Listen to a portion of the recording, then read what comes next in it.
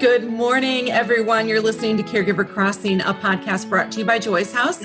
We are so happy that you're here. Caregiver Crossing is a podcast created for you, the caregiver. I'm Tina McIntosh.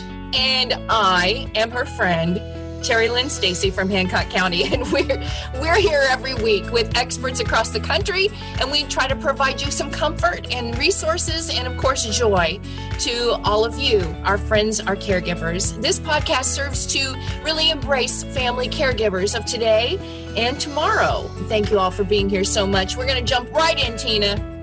Yeah, we're really, really lucky today. First of all, Terry and I are in a mood, so this could really go.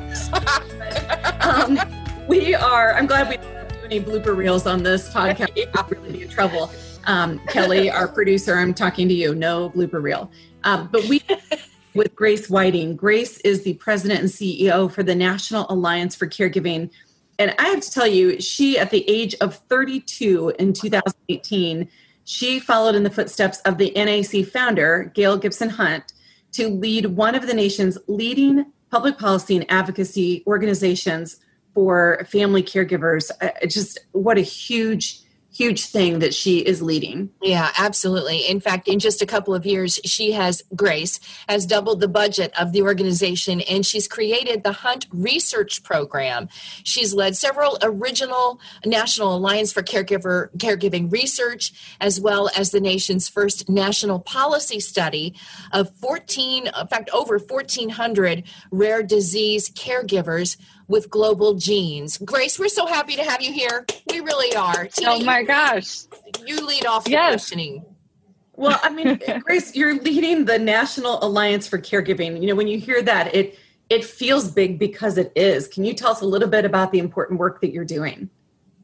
Absolutely. I think you're right. It is big. I mean, we do a study with AARP roughly every 5 years, and we just had the latest version come out in May.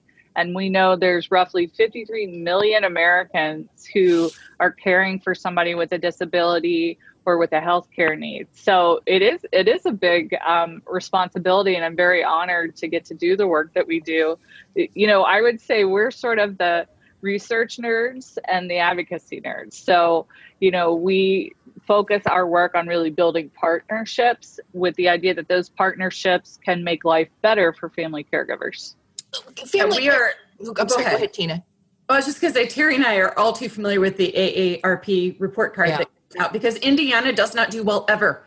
I mean, Grace, we have got to do better in the state and be a part of the solutions in the nation. But we'll talk about that offline, because there are some big things that we're doing here, and I think you'll want to be aware of them. But Terry, you had something you were... Well, I'm just curious, family, you know, and Tina and I have talked about caregivers for a lot of years and what the caregiver looks like. Who is the caregiver?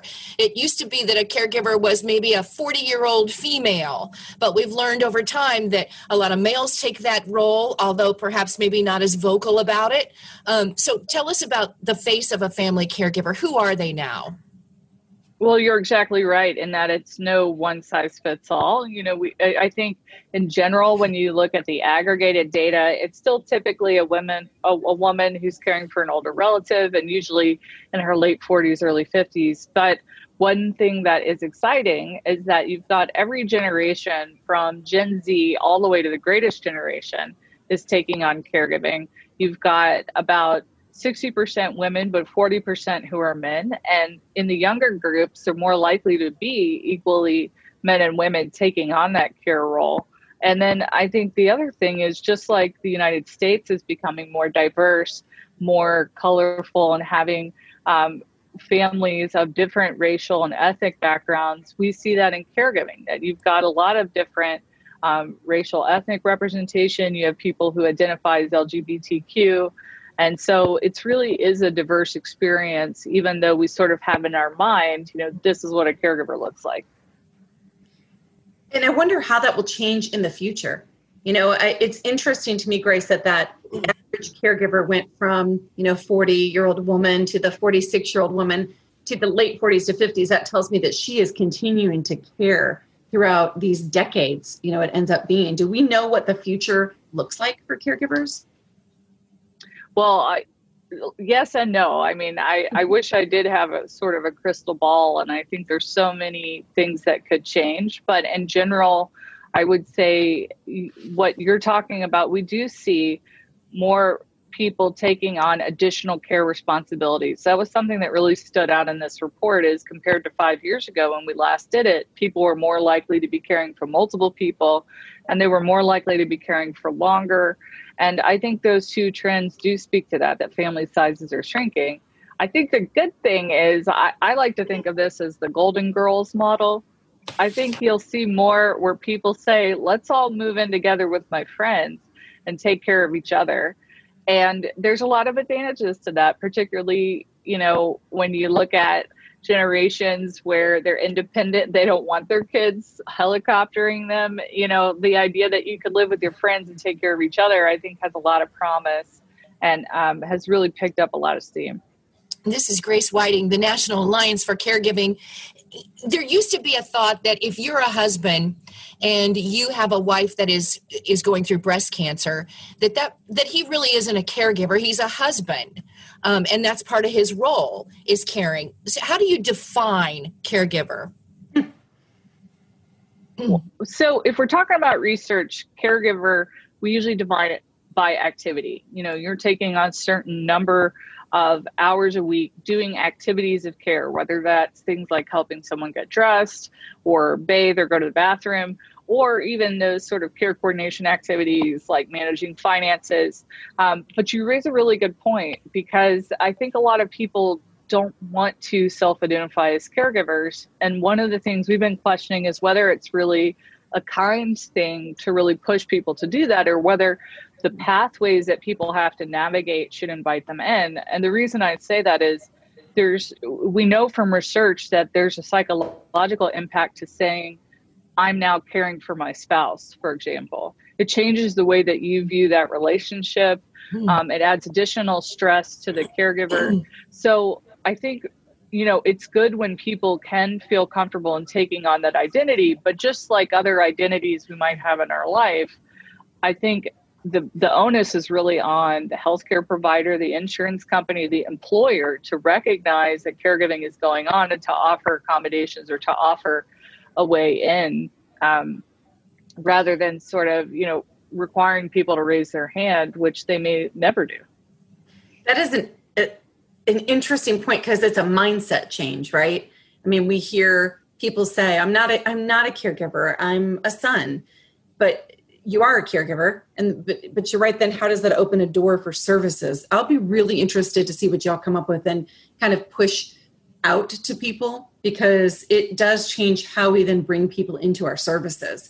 On a national level, what kind of resources do you feel are the best available to caregivers? The Elder Care Locator is an excellent resource because it helps you find county-specific information and connect into the National Family Caregiver Support Program. I also love the VA Caregiver Support Program if you're caring for a veteran. And there's new legislation that expanded that program to veterans of all eras. So not just folks caring for 9/11 wounded warriors, but also people who maybe have combat injuries from previous conflicts. And the other thing I would say is, don't underestimate the power of some of the patient advocacy groups. If you're caring for someone with dementia, look at groups like the Alzheimer's Association or the Alzheimer's Foundation of America. Likewise, in cancer, mental illness, rare disease, you name it. There's a lot of wonderful organizations out there that have help for families. Yeah, and where can people find that report card that we talked about? So you can get the big report on caregiving in the U.S. at caregiving.org. And I would also encourage you to go to our colleagues' website, aarp.org/caregiving, to find more resources, including how to navigate during the pandemic. Yeah, I feel like we need to make a public vow right now, Terry, that we will help being a part of getting Indiana higher on that card. That would be great. That would be terrific. So, okay. And again, the website, Grace, where people can find you and can find the National Alliance for Caregiving? It's caregiving.org. I feel like we can remember that one, caregiving.org. We're so grateful for the work that you're doing, the public policy work. We didn't even touch on that, but goodness, you are really leading efforts with this organization and with our nation. And just congratulations to you, and thank you for all of us who are caregivers and who love caregivers. Thank you. And thank you guys for being such great voices for the community. I appreciate the chance to come and chat with you. Yeah, we will look forward to talking with you again. And we'll be back here on Caregiver Crossing next week. So until then, take good care of each other.